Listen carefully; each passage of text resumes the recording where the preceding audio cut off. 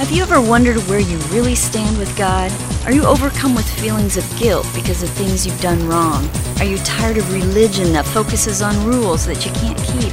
Have we got good news for you? It's time to listen in on some casual conversation with Mike Kapler and Joel Brueseke and discover what true freedom is all about. This is Growing in Grace.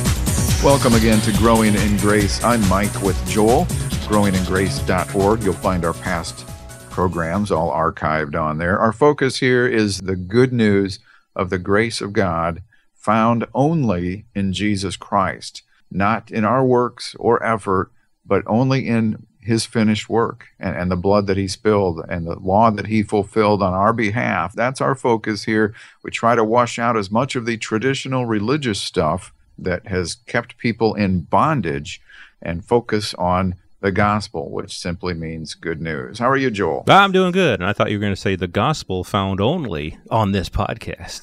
It's the only place you're going to find it. Yeah, I'm glad that's not the case. Exactly.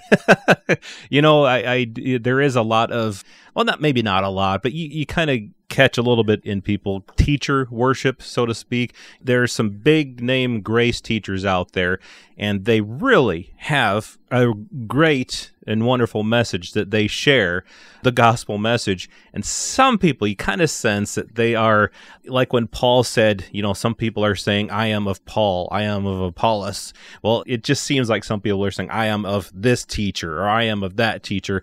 And we don't want any of that here, of course, because we are fallible, of course. There are things over the last 10 years that we've said that we might not agree with anymore, or that we would say differently. The point being is that we worship God. We worship Jesus Christ, and he is the way, the truth, and the life, and we're simply talking about him. That's what we're here to do. Like you said, kind of sort through that religious junk, that legalistic stuff that has caught people up in bondage, and to try to help people through the scriptures to be free from all of that.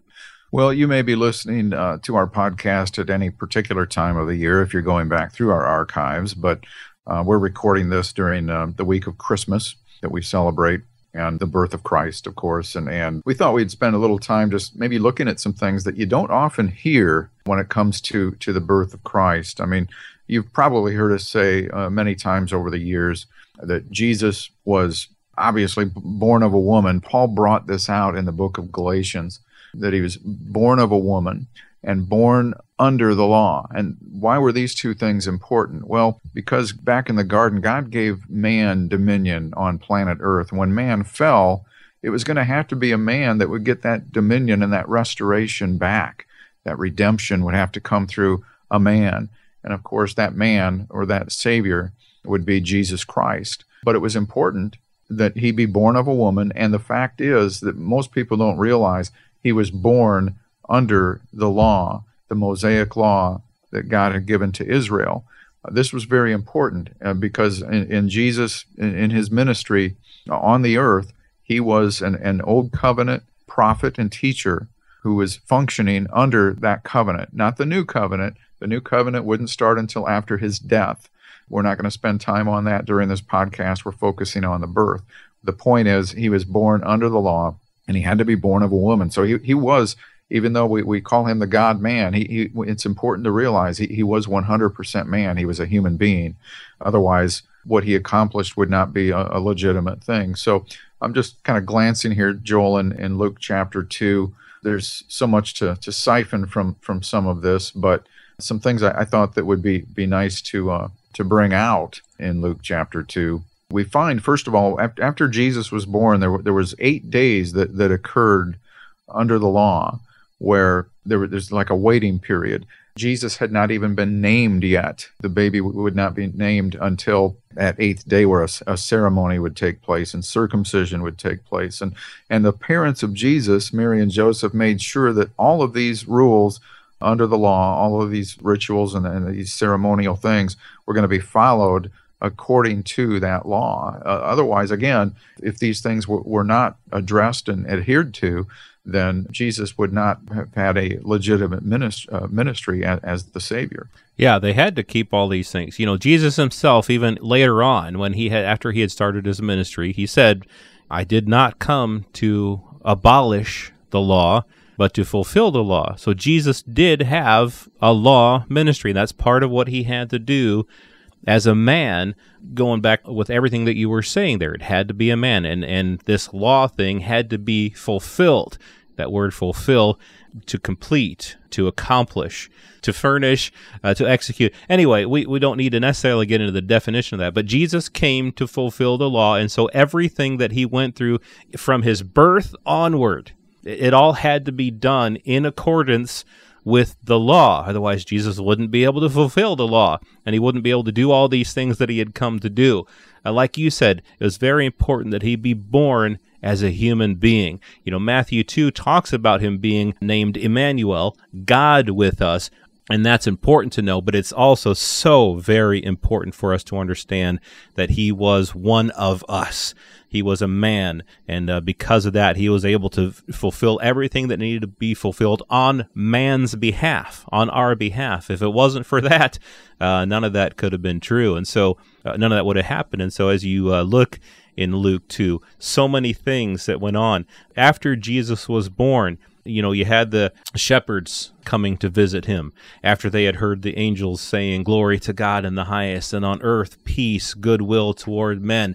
The shepherds came on down, and they saw the baby Jesus, and the shepherds told them many things that they had heard about this child, and all the people marveled at that stuff. Mary kept all these things and pondered them in her heart.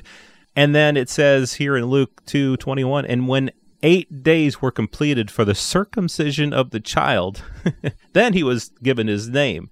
His name was called Jesus, the name given by the angel before he was conceived in the womb. So they had already known that he was going to be named Jesus, but he wasn't actually given that name until the 8 days were completed and he was circumcised. And that was important, again, because all of this had to be done according to the law. Yeah, I mean, it even goes on to say that every firstborn male that opens the womb shall be called holy to the Lord. And so there was a sacrifice that occurred, and a pair of turtle doves, 2 young pigeons, a partridge in a pear tree might have been thrown in there. I don't know. It doesn't say that. Maybe a fig tree or something. Who knows? Fig tree. And there was a man in Jerusalem whose name was Simeon. And this man was righteous and devout, looking for the consolation of Israel, the redemption of Israel, and the Holy Spirit was upon him. And it had been revealed to him by the Holy Spirit that he would not see death before he had seen the Lord's Christ. And he came in the Spirit into the temple. And when the parents brought in the child Jesus to carry out the custom of the law, and some of this stuff is so easy to brush over, right? They were carrying out the custom of the law, and Simeon took him into his arms and blessed God and said, "Now, Lord, you are releasing your servant to depart in peace according to your word. For my eyes have seen your salvation." He was looking at salvation. Jesus Christ became salvation to us, right? And he goes on to say, I've seen your salvation, which you have prepared in the presence of all peoples, a light of revelation to the Gentiles, and the glory of your people Israel. Well, I don't know how many people overheard him talking when he said that, but this was extraordinary because, of course, the covenant had been with Israel until this time, but he was referring back to prophecies, many of which can be found in the book of Isaiah, where Jesus Christ would become our salvation, he would become our covenant, and he would become a savior and a revelation to the Gentiles as well. Yeah, isn't that awesome? I mean, so many times I think all of this is missed. We know nowadays, of course, that Jesus came for all people. But at that time, the scriptures had said all of these things about the Gentiles, but yet I think many people in Israel still didn't quite get it. And even I think when Simeon said that, I think a lot of people still didn't get it. But it was God's salvation that he was seeing, and that is what is so awesome. And all these things, again, had to be done according to the law to fulfill everything that needed to be done. And something else that's interesting about the Christmas story about the birth of Jesus. In Matthew 2, we see another description of what happened around that time. And not really to get into this, well, it is important, I think, for one reason, and I'll share as we talk about this. This beginning of Matthew 2 says, "Now after Jesus was born in Bethlehem. In the days of Herod, wise men from the east came to Jerusalem, saying, "Where is he who has been born King of the Jews? For we have seen his star in the east and have come to worship him." So they came to worship him. Now it says after Jesus was born. Now you see all these Christmas plays, you see Christmas cards, you see artists' depictions of Jesus lying there in the manger, and you got the shepherds there, of course. In Luke 2, it talks about the shepherds having come to visit. But you also have these wise men there from the east.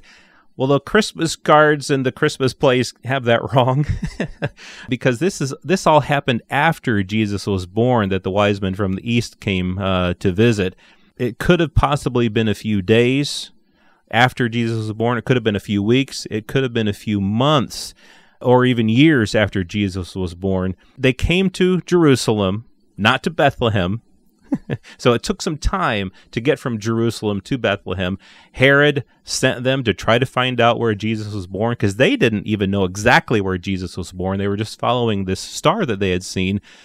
They had to travel to Bethlehem. They had to find where he was. So eventually, they came upon Jesus Christ, the child. And in verse 11 of chapter 2, it says, "And when they had come into the house, they saw the young child with Mary and his mother." So they weren't even in the stable. They weren't, in the manger anymore. They were in a house. So anyway, all that to say that sometimes we have these preconceived ideas in our mind of how things are. But when we look at the actual scriptures, we find that the story actually goes a different way. And that's the case, I think, with a lot of what we share here on Growing in Grace. We pick verses out here and there, or we have preconceived ideas of what of the way the gospel is supposed to be, and then we look in the scriptures and we find out that that's not really how it is. Yeah, I mean, some good points brought out there, Joel. That they probably traveled quite a distance to get to Herod.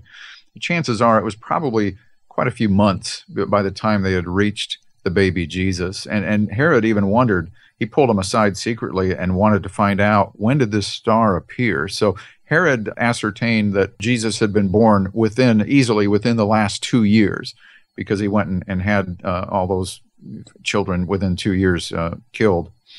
So we know that. But the point is that those manger scenes and stuff that tradition has taught us, with showing the Magi or the wise men there at the stable or the manger where Jesus was born, is inaccurate. And so, we talk a lot about things here regarding the new covenant and the gospel, and some people think we're just way off the wall, breaking all kinds of traditional teaching that they've had in their church.